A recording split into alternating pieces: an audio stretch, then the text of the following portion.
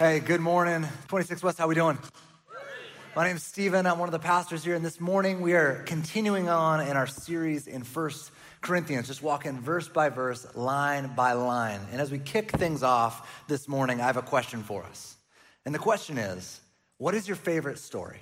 What is your favorite novel? What is your favorite piece of fiction or movie? What is it? Yeah, I'm ignoring a horrible story that came from this side of Twilight, really? Oh no. Oh man. Lesson learned, never do call and response. No, I'm just kidding. My favorite is Lord of the Rings.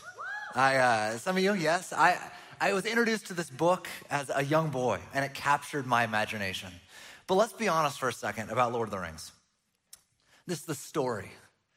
It is one of the most illogical, insane, upside down plans ever. If you're not familiar, let me bring us up to speed here.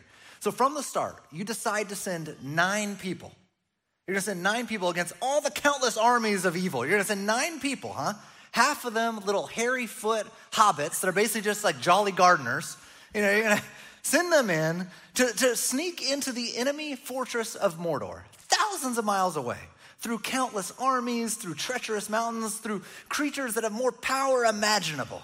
You're gonna do this. And the plan is to destroy this one ring, not this one I'm literally holding, but this one ring by throwing it into an active volcano called Mount Doom. That's the plan. Just get this right, Tolkien. That's the plan. Okay, but hang on. Things get crazier.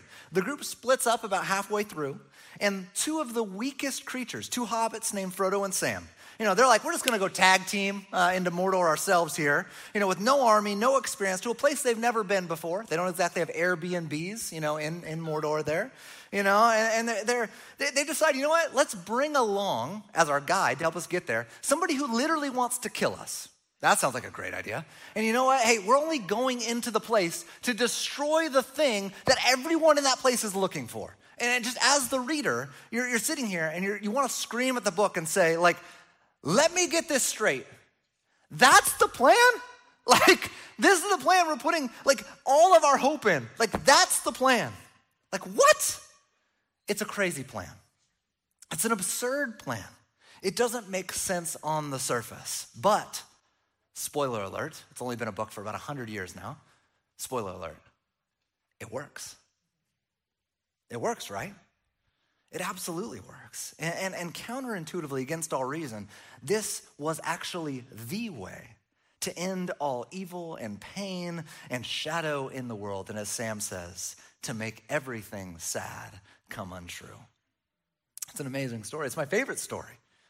It's amazing because it is an echo of the truer and better story that in reality put an actual end to all evil and all death and all sin and all darkness in the world. And that is the story of the cross of Christ. So Paul in our text today in 1 Corinthians is saying, like hobbits being sent to Mordor, the cross of Christ makes no sense according to worldly wisdom. It is the greatest upside down plan of all, but it is the only way. See, Paul's big idea for the Corinthians is that the gospel cannot be understood with human wisdom lenses. It cannot be understood with these. If you try to understand it with those lenses on, you're going to miss it, for it is an entirely other way altogether.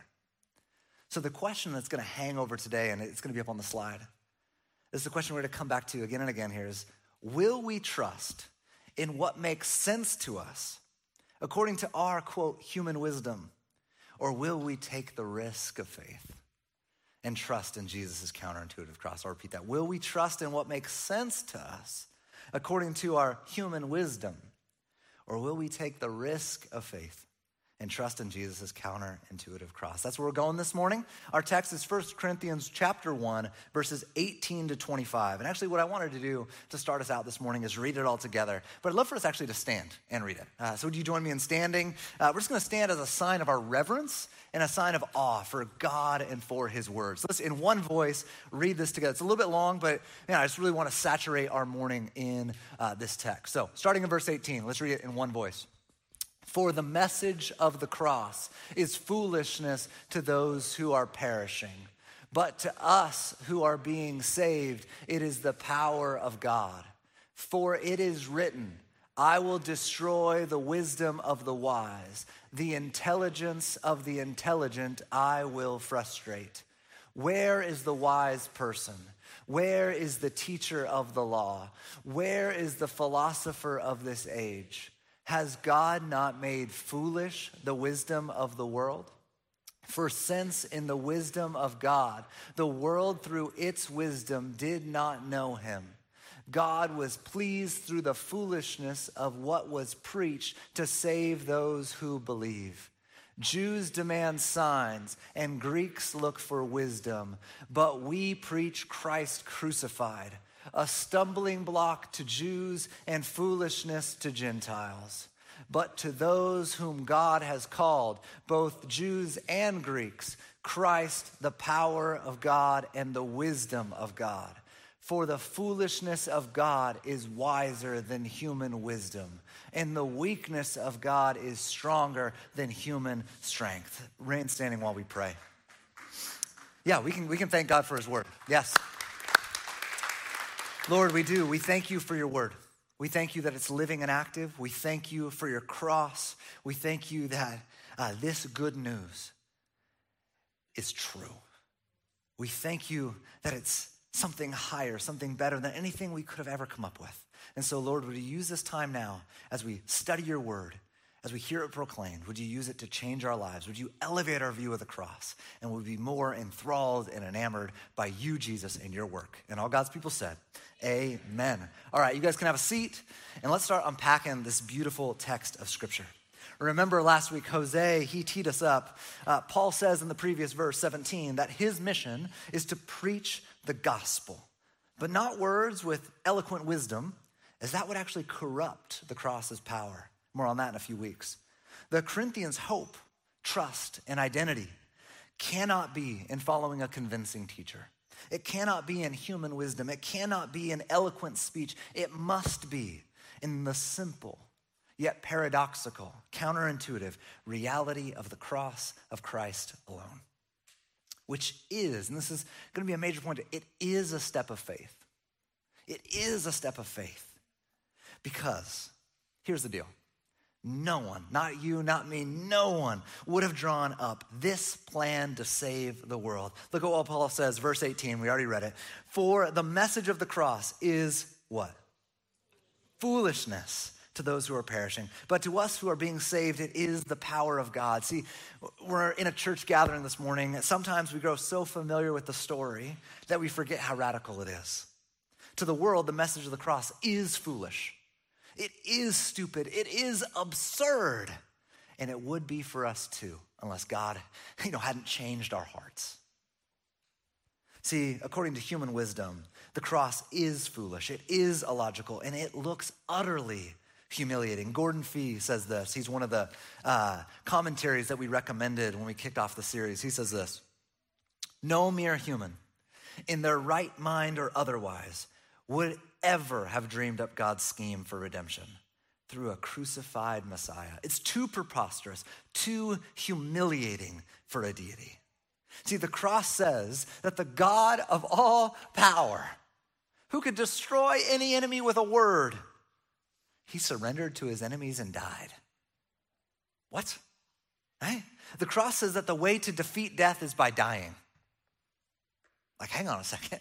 The way to defeat death is by dying? The cross says, God freed the captives by being taken captive himself. What? The cross doesn't make sense according to human wisdom, according to our human categories, according to our human wisdom lenses. Something we got to remember here: the gospel is not a nice story. It's not something that's like, oh, it's just a nice story. No, whether it's true or not, it's just nice. No, it's not. It's either utter foolishness or it's counterintuitively actually the power to save. Either the cross is a symbol of defeat or victory. It's foolishness or power.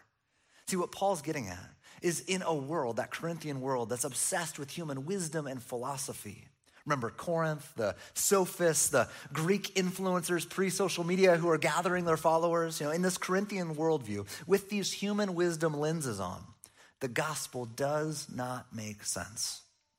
With the lenses of human wisdom on, the cross looks like weakness, defeat, foolishness. But with the lenses of God's wisdom on, the cross is transformed to look like power and salvation and glory. See, with the wisdom of God's lenses on, his wisdom on, we see in power, Jesus willfully went to the cross. Jesus was not a helpless victim. Jesus willfully went to the cross, set his face towards the cross. We see all throughout the gospel, he set his face towards the cross. As a friend of mine says, the cross didn't happen to Jesus. Jesus happened to the cross. Jesus was not a helpless victim. In power, Jesus willfully went to the cross. In power, Jesus took all of the weight and all of the penalty of sin on himself. In power, he chose the hardest road of suffering and forgiveness and death. He stared it all in the face and chose to go through with it. And church family, let's be real. Is it harder to forgive, or is it harder to retaliate and get vengeance? It's harder to forgive, right? Is it harder to have self-control, exert self-control, or exert, self-indulgence? Self-control. The cross is power. Power. And most of all, church family, we come here to remember this good news. In power, Jesus did not stay dead, but he rose from the grave, conquering death itself. The lens of God's wisdom transforms the cross from looking foolish and weak to looking glorious. Amen? Paul keeps moving, verse 19. For it is written, I will destroy the wisdom of the wise, and the intelligence of the intelligent I will frustrate. That's in quote, for it is written. Paul is quoting Isaiah 29:14. It's from the Old Testament, so hundreds of years before. And Isaiah at that time was warning God's people not to think that they know more than God, not to think that their wisdom is equal to God, not to think that their understanding is, basically equal to God. And I think it'd be easy for us to say, how dumb were they? What? You thought you were equal to, you think your understanding was equal to God? I think it'd be easy to kind of look down at who Isaiah is talking to. But we do this too. We do this too. Every single time we sin, what are we saying? We're saying we think we know how life works better than God. We're saying, God, I know what you said. But you know what, God? Thanks, but no thanks. Thank you for the input, but I actually think I know how my life works best. Every time we're sinning, we're saying, God, thank you, but no thanks. I actually know how best my life works. I know the way in which my life would lead to human flourishing, to the good life, and it's actually my way. Every time we're sinning, we're saying, actually, God, I know more than you do. Every time we complain, we're saying we think we could govern the world better than God. God, if I was actually the one in control, I would do things a little better. And if you want some consultations, I'm right here for you. Every time we're complaining, we're saying, if I was in charge, things would run a little differently here. Right? Our culture is convinced. It knows how sexuality works better than God. Our world is convinced. It knows how justice works better than God does. And the list goes on and on. What the point is, this is an age-old error. Thinking we know more than God. And what Isaiah and Paul are doing is they are reminding God's people that God has always been in the business of eroding our bent of self-sufficiency and our illusions of self-reliance. God has always been in this business of eroding our illusions of self-reliance and self-sufficiency, which is the way of human wisdom, right? Don't rely on anybody. You are enough. God is in the business of eroding that. And ultimately, God's invitation, because he is good and he is loving and he knows what's best for us, his invitation is for us to trust in him. But what we need to see, and what Paul's even getting at by quoting from the Old Testament here, is that this is not new with the cross. It's paramount, it's penultimate at the cross. But God has actually always been in the business of doing counterintuitive things to save his people. This has been God's always his operating procedure. If you're new to the Bible, this is not the first time. The cross is not the first time that God does things that seem upside down or counterintuitive to save his people. This is all over the place. Let's look at two examples. One would be Jericho. If you're familiar with the Bible, the story of Jericho, let me just say, if you propose the plan of Jericho, you would be fired so fast from the military, you wouldn't know what hit you. Like imagine you're sitting there, you're sitting there and you're like, I got a plan. We're gonna take over this enemy fortress. All right, let me hear, what's the plan? We're gonna do the back and forth thing. Yes, bear with me. Okay, what's the plan? Are we gonna shoot it with a barrage of arrows and just rain down, No. Okay. Are we gonna take a ram and just bust down the front door, just blitz them? No. We're gonna walk in a circle. And then this is the best part. And then we're gonna yell really loud. What do you think? I think this is the stupidest thing I've ever heard in my life. Like, what are you talking about? You're gonna walk and you're gonna yell? You're like, that was really loud, Stephen. The microphone worked. But what happens? The walls come crumbling down. Like God is in the business of shaming the wisdom of the wise. And you're like, Jericho, that's just one story. Like Gideon, the story of Gideon. We have this huge army before us. Gideon is the basically warrior leader of the people of God. There's this huge army before us. What do we do, God? What do we do? Human wisdom says we are way outnumbered. Get every single man and able-bodied person to the front lines. We gotta fight. What does God do? God says, you started with 32,000 people, huh? Cut it down to 300. And the way you're gonna do it? How do the guys drink water? I'm gonna need you to repeat that, God. We're facing an army of 135,000 people. We already are outnumbered 32,000. And you want us to cut it down to 300? Yep. What? Why? What are you doing? This doesn't make any sense. I don't want you to think that you won the battle. It was always and will always be me. I want you to trust in me. And that's the point, right? That's the point. The plans of God are so unlike our plans that they force us to have faith and trust in him, right? The plans of God are so unlike our plans. Jericho, Gideon, the cross, they're so unlike our plans that they force us to have faith in God. All throughout the scriptures, these plans destroy the wisdom of the wise and they destroy the intelligence of the intelligent. But most of all, Paul says, this is true of the cross. Look what he says in verse 20. Where is the wise person? Where is the teacher of the law? Where is the philosopher of this age? Has God not made foolish? Has not God made foolish the wisdom of the world? And so remember last week, Paul asked some pretty ridiculous, rhetorical questions, if you remember that, right? He says, was I crucified for you? Was Jesus divided and chopped up into pieces? No. So you stop being divided and breaking off into factions, you dorks. That's the Stephen Collins version there. It's Paul's saying, stop. So then he again asks some rhetorical questions here. He says, in light of the cross and its power and its victory and its salvation and its reality, where are the wise men now? They weren't coming up with this plan. In fact, they think this plan is foolish. They think it's absurd, so why are you trusting in them? Where's that sophist philosopher and their so-called wisdom? How do they look now in light of the cross? Foolish. What once looked so wise looks so foolish now. This reminds me of this Twitter account. I'm still going to call it Twitter. I know it's Elon Musk calls it X now, but we're going to call it Twitter.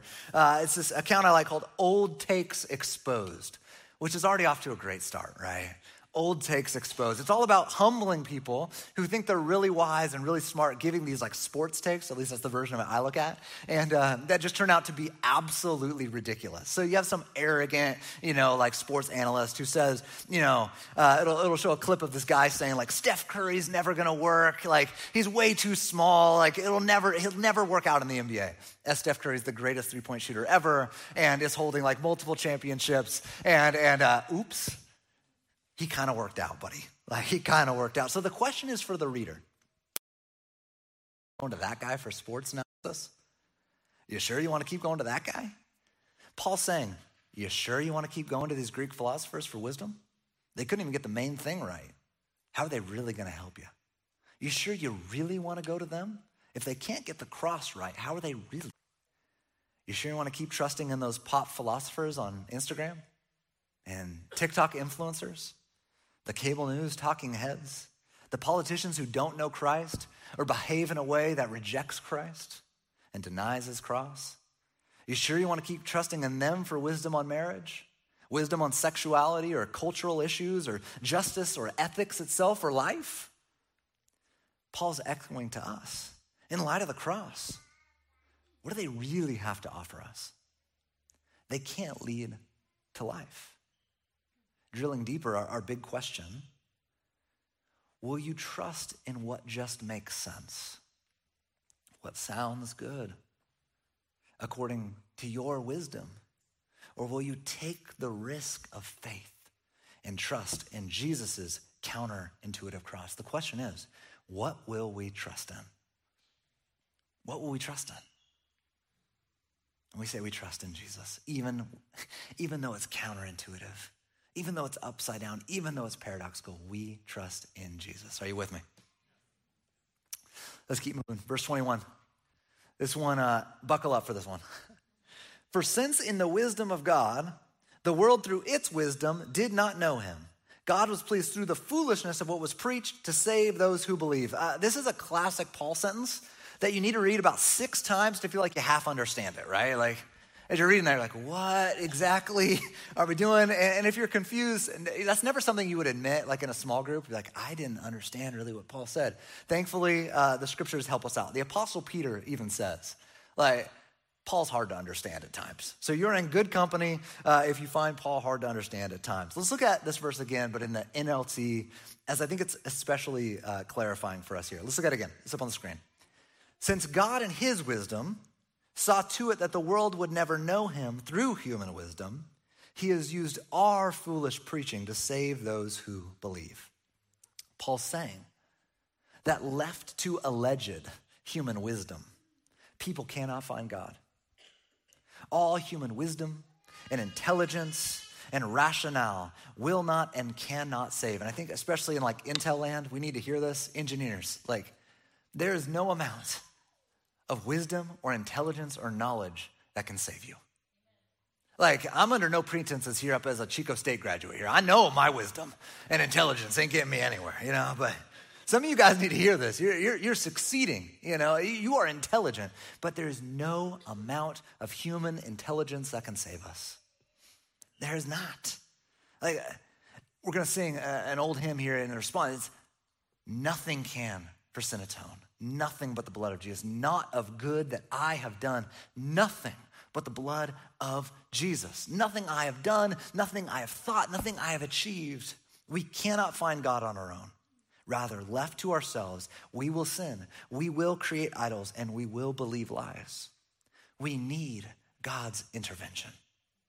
We need God's intervention. And the reality is, understanding and trusting in the gospel is not possible apart from the Holy Spirit's work. He needs to change our hearts. He needs to give us eyes to see so we can actually believe. And the bad news is that there's no human wisdom, there's no human effort that can save us. But the good news, as that text says, is that God is pleased to do what only he can do, save. The bad news is we can't save ourselves. The bad news is we can't create a resume good enough for God. But the good news is God saved and he's pleased to do it. It's good news. God saves, but it's according to his wise plan. For he is sovereign, he is good, He is gracious. And his plan to save, not our constructs, is through, his plan is through the message of the foolish cross, which is actually true wisdom.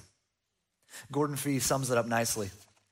The longer quote, he says this, talking about this verse, is the first clear expression in the Pauline letters of what was certainly central to his theology. Namely, that it was God alone who initiated salvation for those whom God calls. And the human response to the call of grace is to believe. But believing does not mean simply giving mental assent to. It doesn't mean just believing right things. It means putting one's whole trust in as well. Not just right thinking, not just right doctrine, right living, right response. Thus, in contrast to the present Corinthians' emphasis on wisdom, Paul insists that salvation does not come through wisdom at all, but through the foolishness of the event of the cross. And precisely because it stands in contradiction to ordinary human wisdom, it is only for those who believe, for those who will take the risk and put their whole trust in God to save in this way. Paul is saying that God initiates salvation. God intervened in the human responsibility. Your responsibility, my responsibility, our responsibility is to respond in belief. Salvation is not through our wisdom or our effort, not of good that I have done, nothing but the blood of Jesus. It's through our belief in the cross of Christ. Are you with me? Amen. Let's keep moving. Verse 22 and 23. Let's look at these two together. Jews demand signs, and Greeks look for wisdom, but we preach Christ crucified. We just got to pause here for a second. We preach Christ crucified, period, full stop. We cannot move on to Jesus plus politics. Like that's our hope. Jesus plus partisan politics. Or Jesus plus comfort in the American dream. That's what leads to life. Like life is Jesus plus, this American dream we have, the system. No. As one author aptly puts it, Jesus plus nothing equals everything. Jesus plus nothing equals everything. Gordon Fee says, Paul recognizes that to move on beyond the cross is not to move on at all, but is to abandon Christ altogether. So what do? We preach Christ crucified, a stumbling block to Jews and foolishness to Gentiles. See here, Paul, what he's doing is laying out two false views of humanity. And at first they look different, this Jewish and this Greek worldview, but actually they have one thing in common. They both want God to make sense. They both want God to make sense within their understanding of wisdom and power. So what we're going to do is we're going to unpack these one at a time. As Paul's talking to both a Jewish and a Greek or Gentile audience in Corinth, and he has to address how the cross confronts both communities. So first to the Jews, the issue is power. They expect, like the Jewish worldview is, they expected a Messiah to come and to triumph, to crush Rome, to set them free, to establish the kingdom of God and put every single enemy under his feet. When the Messiah comes, oh man, he's gonna be wrecking some people. Like, this is what they expected. The Jews demand signs. If you're really the Messiah, then do the things according to our expectation. How often do the Pharisees and the Jewish leaders tell Jesus, if you're really this, do that. Perform for us. Perform a sign. They demand signs. And I think, again, before we look down our noses, like we do the same thing. God, if you're real, heal this. God, if you're really in charge, do this. God, if you're good, do X, Y, Z. I think we got a little bit of this in us as well. It's in me as well. But to the Jews, Paul declares the ultimate contradiction. We preach Messiah crucified. Gordon Fee puts it well. He says, in their worldview, you can either have Messiah or you can have crucifixion. You can't have both. You can have a Messiah or you can have somebody crucified, but those things do not go together. To the Jews, a crucified Messiah is the ultimate scandal because Messiah means victorious. Messiah means glorious. Messiah means victory. Messiah means power. Messiah means splendor. And crucifixion means weakness. It means defeat. It means humiliation. They are incompatible. They're incompatible. It's like fried ice, it doesn't work, they're incompatible. It's like Oregon and winning national championships, incompatible. The Oregon State fans are all happy, I got a microphone, you gotta get the shots in, as my team's doing very badly right now. Make sure you're awake, you're with me. The Beaver fan's like, get him. It's like, what do you have to? I don't know. Obviously the cross is a stumbling block to the Jews. Second, the Greeks, they demand wisdom and reason, which subtly means, right, according to my understanding of wisdom, what I deem reasonable. When it says in verse 23 that the cross is foolishness to the Gentiles, this is better understood as madness, not like silly, insane. And he's like, this is madness. And it's hard for us today in 2023 to remove ourselves from 2,000 years of Christian thought and Christian influence. It's really hard to do this, but try to jump back and put on some like Greek lenses. Try to imagine like we got to try to get into the Corinthians skin here for a second. Like with this lens on, with this worldview, jump back there for a second. Dying for your enemies is madness. Dying for your enemies is insanity. The God of all power, who created everything by a word, surrendering to death and weakness for the good of his people, that's insane. Think about the Greek gods. Zeus ain't doing that. Like Zeus is not dying for the good of his people. Like Zeus is out there wrecking people with lightning bolts, like he's playing tricks on people, like he's manipulating and using people. Like the people's job is try to appease God so they don't play tricks on you. Not the God of all. If you have power, the point is exploit it for your own good. Like, whereas this God uses his power to serve. That's insane. That does not compute for the Greeks. Again, the cross says death is defeated by dying. Like, this is madness. The greatest victory is through utter defeat. Like, the way to glorification is through humiliation. The way to find your life is lose it. Like, the way to the self-fulfilling life is to deny yourself. Like, you gain your life by losing it. When you're weak, you're strong. The way the God of all power comes to earth is by being born of a virgin and making himself completely vulnerable and helpless. This is madness. Like, this is madness. A crucified Messiah was offensive to an unbelieving Jew and nonsensical to an unbelieving Greek.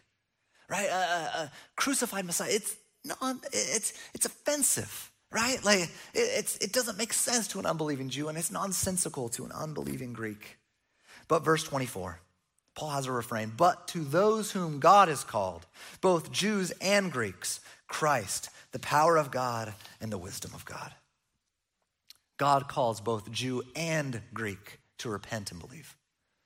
God calls both, for he's Lord over all people, all nations, all ethnicities, all cultures.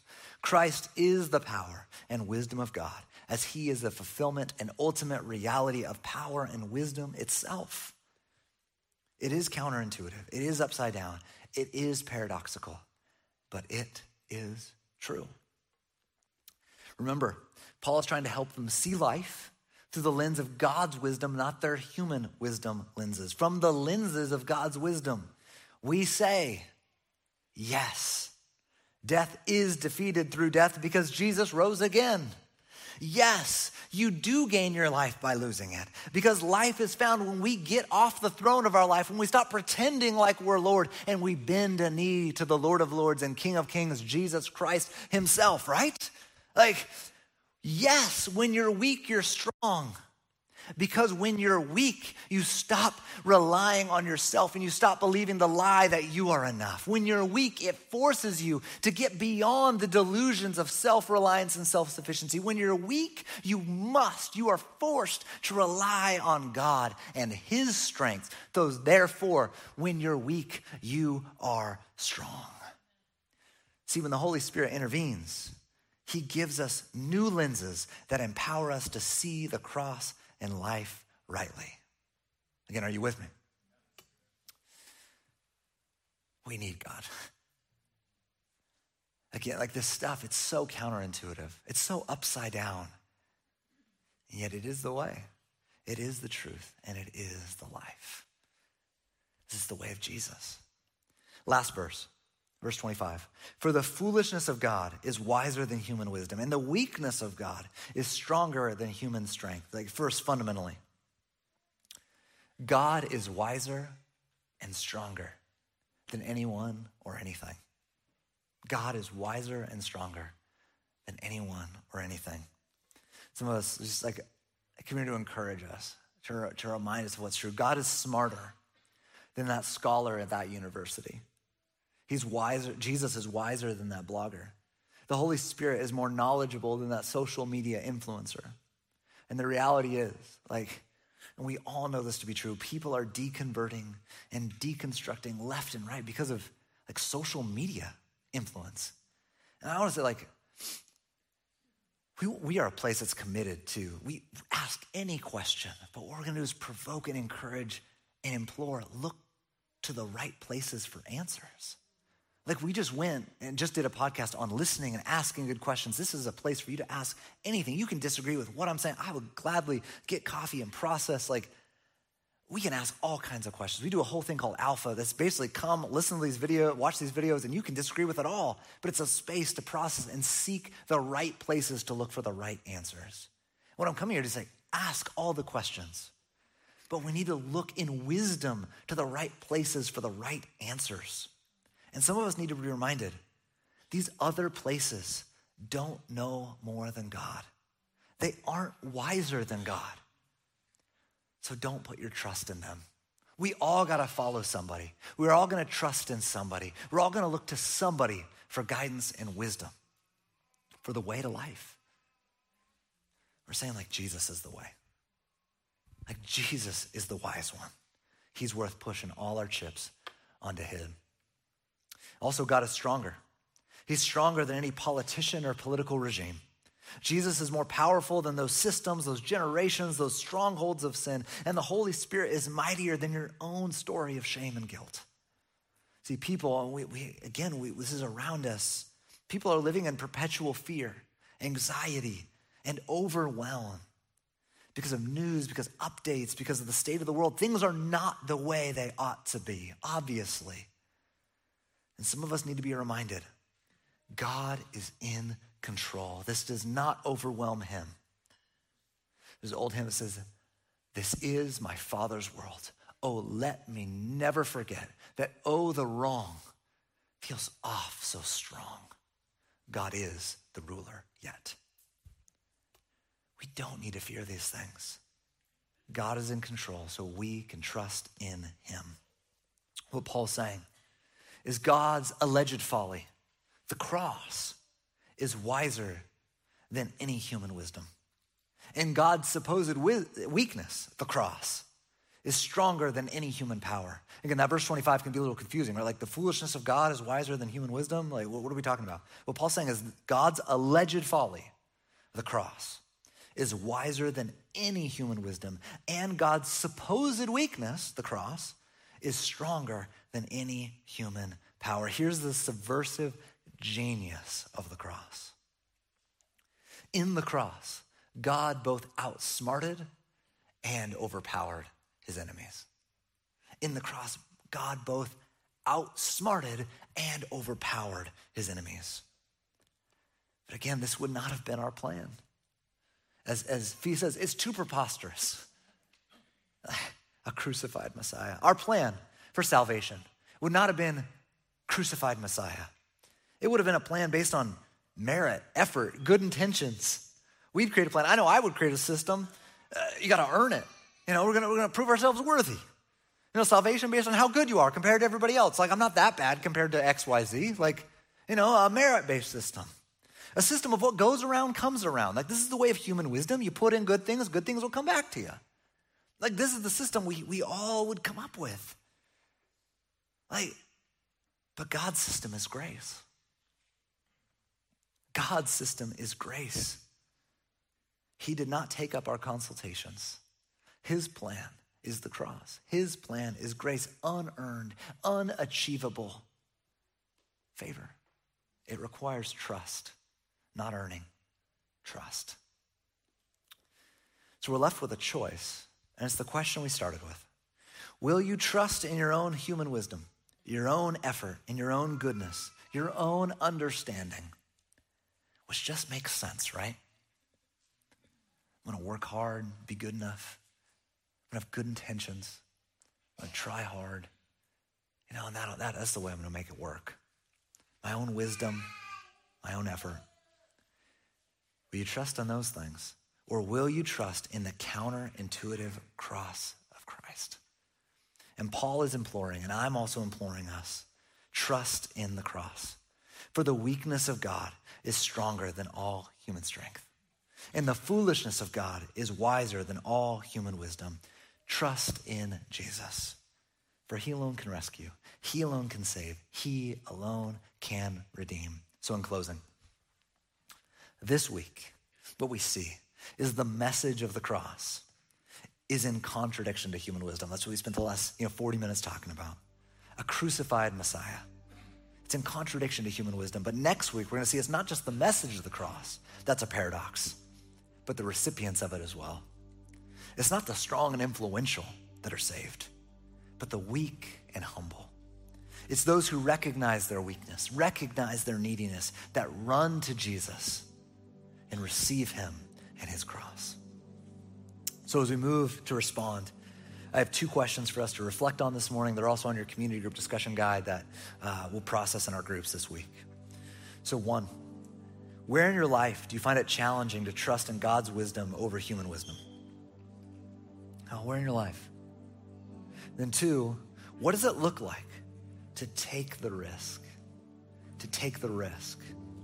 of trusting God and his counterintuitive way in this area? What does it look like? What is your area? I don't know what your step is, but I know we all have one. Maybe for you, it's taking the risk. Maybe you're dating somebody and all human wisdom says you should live together. And you love each other, so you should push, you don't want any barriers to intimacy and relationship. And the wisdom says just take that step. Marcus and Hannah, you heard, that they have a story on the website. Go check that out. I was able to officiate their wedding, and I remember talking to them, and they said all of their friends said, this doesn't make any sense to not live together, to not test drive the car before you drive it.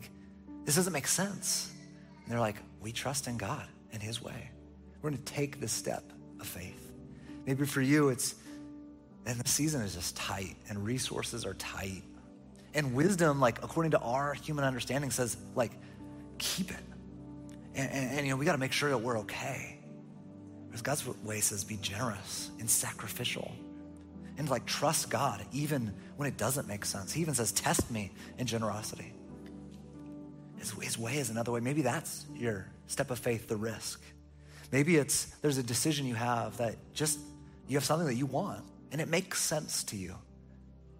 Maybe you need to take that decision and submit it to God, but also to some wise counselors, some mentors, some friends of yours, and say, you know what, this is what I want to do. This is what makes sense, but I'm actually going to surrender this to you. And if you think this is dumb, I won't do it. Even if it doesn't make sense. I'm not going to rely on my own individual understanding because I can be deceived. I'm going to bring in, as God's wisdom says, other people who love Jesus that can speak into this. Or maybe, you're sitting here and maybe you're a stay-at-home mom and you're exhausted. Or you're new to your job and you're at the bottom and they're just working you like crazy and you feel like you got nothing left to give. And everything says hoard, your rest and look out for yourself and go the way of self-care and just make sure you're okay. Whereas Jesus is those who seek to save their life will lose it.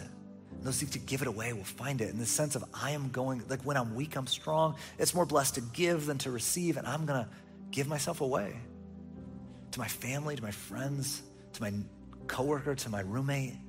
Even though I don't feel like I got much, I'm gonna offer this to the Lord and trust that the way of self-giving love, the way of Jesus, is the good life, even when it doesn't make sense. See, following God, when it doesn't make sense, only happens when you think Jesus and his way is better. You'll only take the risk if you trust the one who's calling you to make it. You'll only take the risk if you trust the one who's calling you to take it. In church, we come here to remember, we can trust Jesus. He's the one calling us to take this. We can trust him. And all God's people said, amen. Let's pray. Jesus, I just get this picture that like a dad in the pool calling maybe his daughter to jump in. And that child, although timid, takes that jump because they trust in their father. They trust that he's gonna catch them. They're gonna trust that they're not gonna drown. They're gonna trust that, you know what? My dad would not call me into something that would lead to my destruction, but would lead to my joy and flourishing. And Jesus, you are calling us to life. Would we take the jump? Would we take the leap? Would we step out in faith?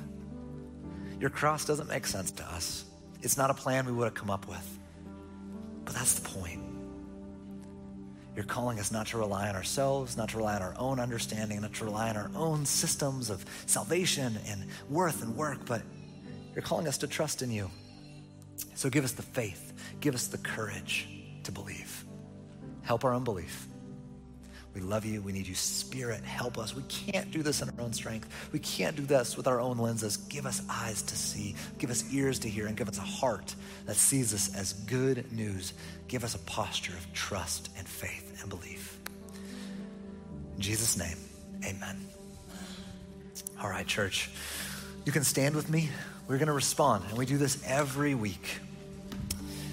We come in to respond, and I believe that we have something we can respond to, so the sides are going to be open. And I would encourage us, take the path of humility, take the path of stepping out in risk, and to come forward and pray. People would love to pray over you, lay hands on you. We don't know what God's inviting you into. You have something in mind right now. You're like, I think God's calling me to take this step. Let us surrender it to God up front. Let us respond to the God who gave it all so we can take a small step. Let us surrender to Jesus, the author, the perfecter of our faith, the one who did the work a long time ago so we could respond to it today. So let's respond in faith. Let's respond in action. God acted on the cross so we could respond in action in our life. Let's respond together in prayer, in singing. Let's respond this week in giving ourselves away. We'll respond in communion in a minute. But for now, let's come forward, let's pray, and let's sing. Jesus is worthy.